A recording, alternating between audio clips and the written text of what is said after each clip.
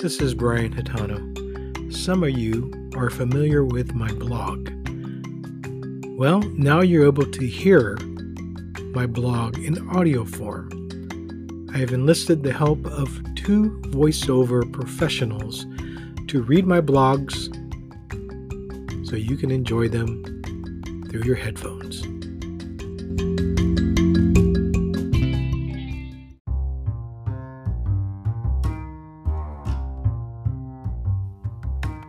An incident that occurred a few years ago left me scarred in more ways than one.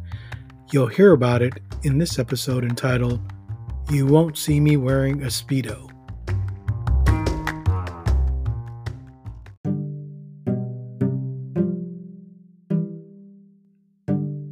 I was disfigured, deformed and maimed in a Japanese restaurant. As a result of said destruction of my precious flesh, I will never realize my dream of becoming a swimsuit model for JCPenney. It started out as a nice dinner at one of our favorite Japanese restaurants, Samurai Sushi. Dad and Mom invited Auntie Fetty out for her birthday, and they included my wife, my daughter and me. My son had left for summer camp that morning, so he missed seeing his dad scarred for life. As usual for a weekend, the place was very busy, the sushi bar fully occupied, waitresses scurrying about. We were escorted to the corner booth. Cindy and I contemplated our dinner choices but chose our usual, the gastronomical Belly Buster Deluxe dinner of sashimi, tempura, beef teriyaki, chicken teriyaki, grilled mackerel and the, little did I know, deadly sukiyaki. I'll never eat sukiyaki again without breaking into a cold sweat. After the incident that would happen this evening, I even ate less than my aunt, who I outweigh by probably double. I can't recall the last time I ate less than Auntie Fetty, except at her wedding when I was 5 years old serving as her ring bearer. Our Caucasian waitress, not meaning to sound racist, but let's face it, that's how we will remember her among the mass of Asian coworkers, looked awkward when she placed plates and sauce on the table. She was a tall, long-limbed gal who looked like Cameron Diaz. She had difficulty reaching across my body to put the plates in front of us. That should have tipped me off to put on my flame retardant suit. But I ignored my intuition.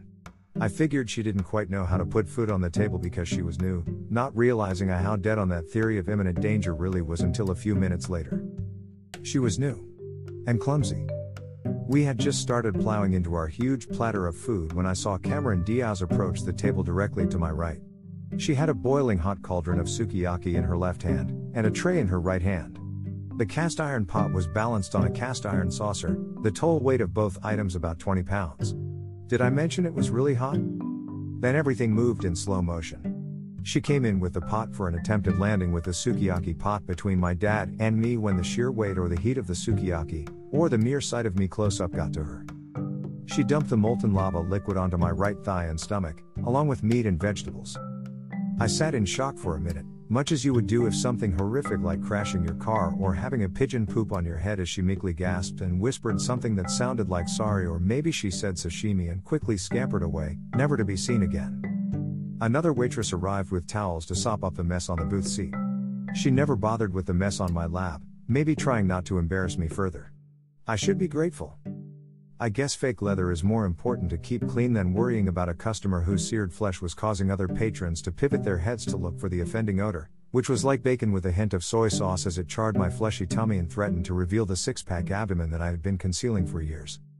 I remained semi-calm even though I had smoke wafting through the top on my shirt from the burn site. I ambled to the bathroom where I could examine myself and clean off chunks of tofu. No one else was in the bathroom when I lifted my shirt and saw the scalded skin that caused me to wonder if I could sue the restaurant. After all, a lady sued McDonald's after she spilled coffee on herself on the grounds that McDonald's didn't properly warn its customers that hot coffee was, well, hot, and could cause burns if spilled on your body.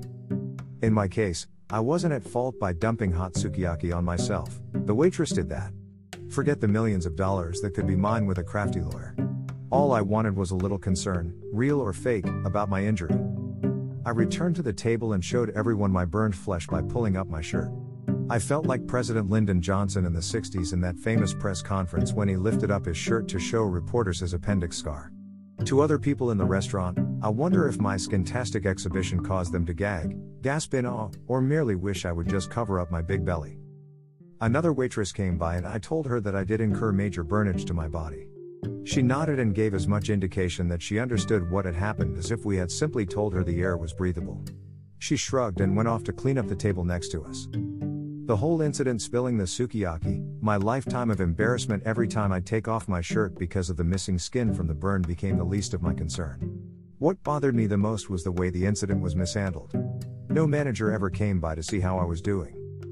I asked to see the manager. This waitress said, "The manager? Oh. She led me to a Korean lady without a name tag working near the front counter. I asked if she was the manager. She said the manager wasn't there but she was acting as the manager. So you're the manager? I explained the incident and lack of follow-through by anyone. She appeared sincere when she said no one had informed her. She was one of those touchy-feely people who grab your hand, arm, shoulder, whatever is within her grasp. I kept my burned stomach aimed away from her wandering hands. She assured me that she was very sorry and if someone told her about the destruction of my flesh, she would have been there. She pulled our ticket from the shelf and said, "We won't charge you for your dinner, the entire bill for all 6 of you." I told her that the accident didn't cause us to speak to her. Accidents happen, I said. But the lack of concern after the accident made me talk to you.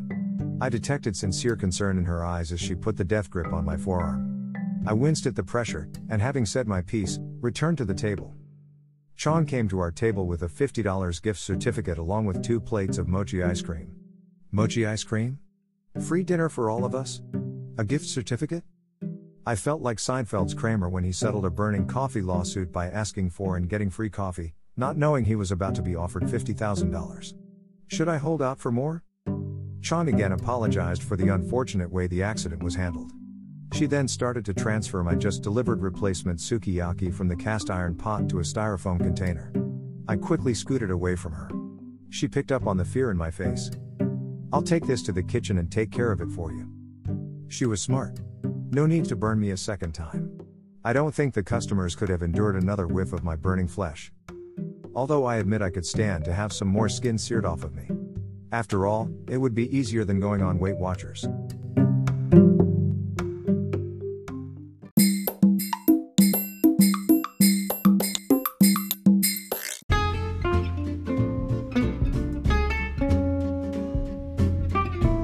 I was disfigured, deformed and maimed in a Japanese restaurant. As a result of said destruction of my precious flesh, I will never realize my dream of becoming a swimsuit model for JCPenney. It started out as a nice dinner at one of our favorite Japanese restaurants, Samurai Sushi. Dad and Mom invited Auntie Fetty out for her birthday, and they included my wife, my daughter and me. My son had left for summer camp that morning, so he missed seeing his dad scarred for life. As usual for a weekend, the place was very busy, the sushi bar fully occupied, waitresses scurrying about. We were escorted to the corner booth.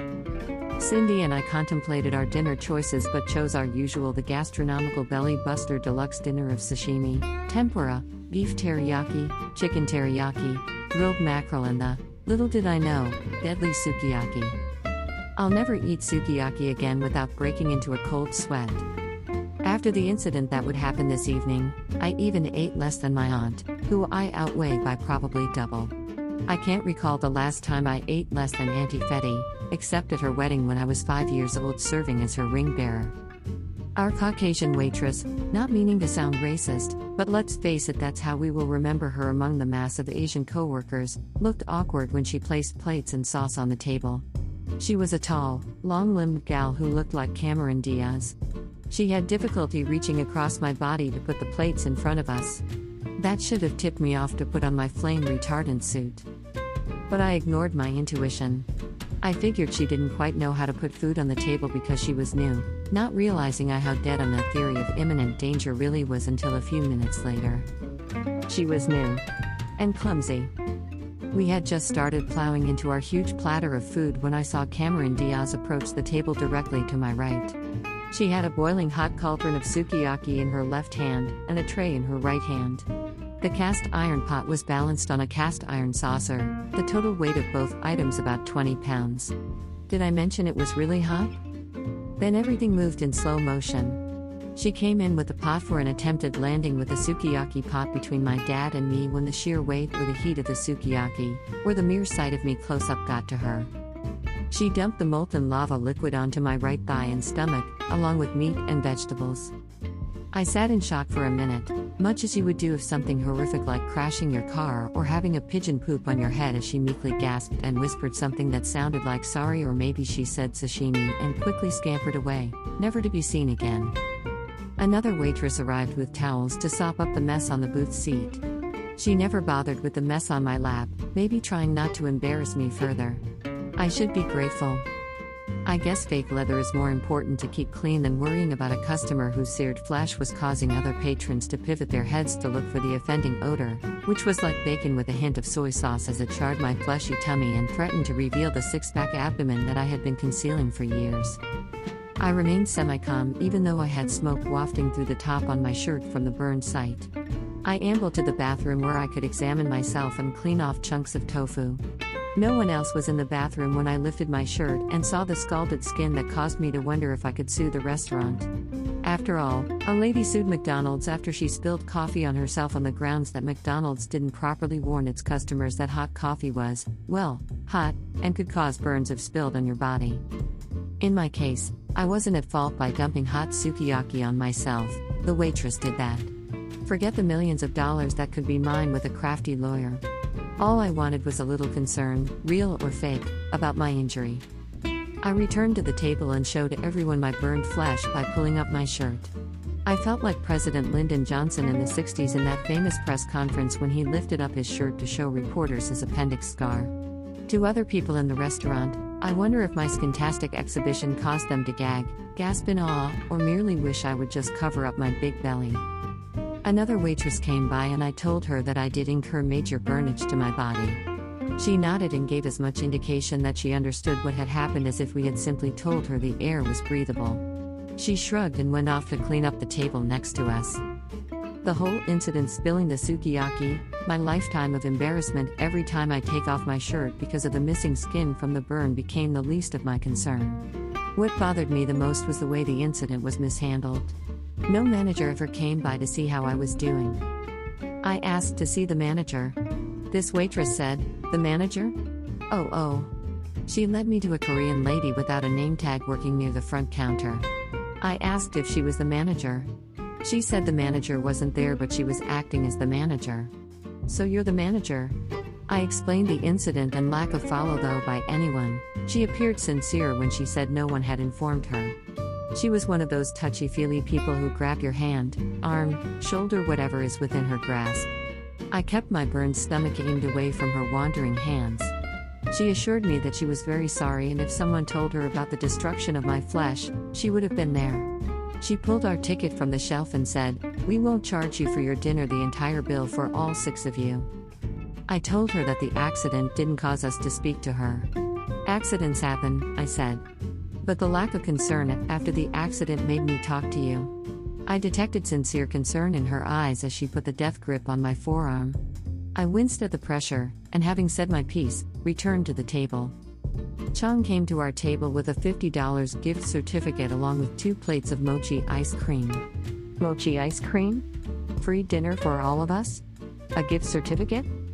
I felt like Seinfeld's Kramer when he settled a burning coffee lawsuit by asking for and getting free coffee, not knowing he was about to be offered $50,000. Should I hold out for more?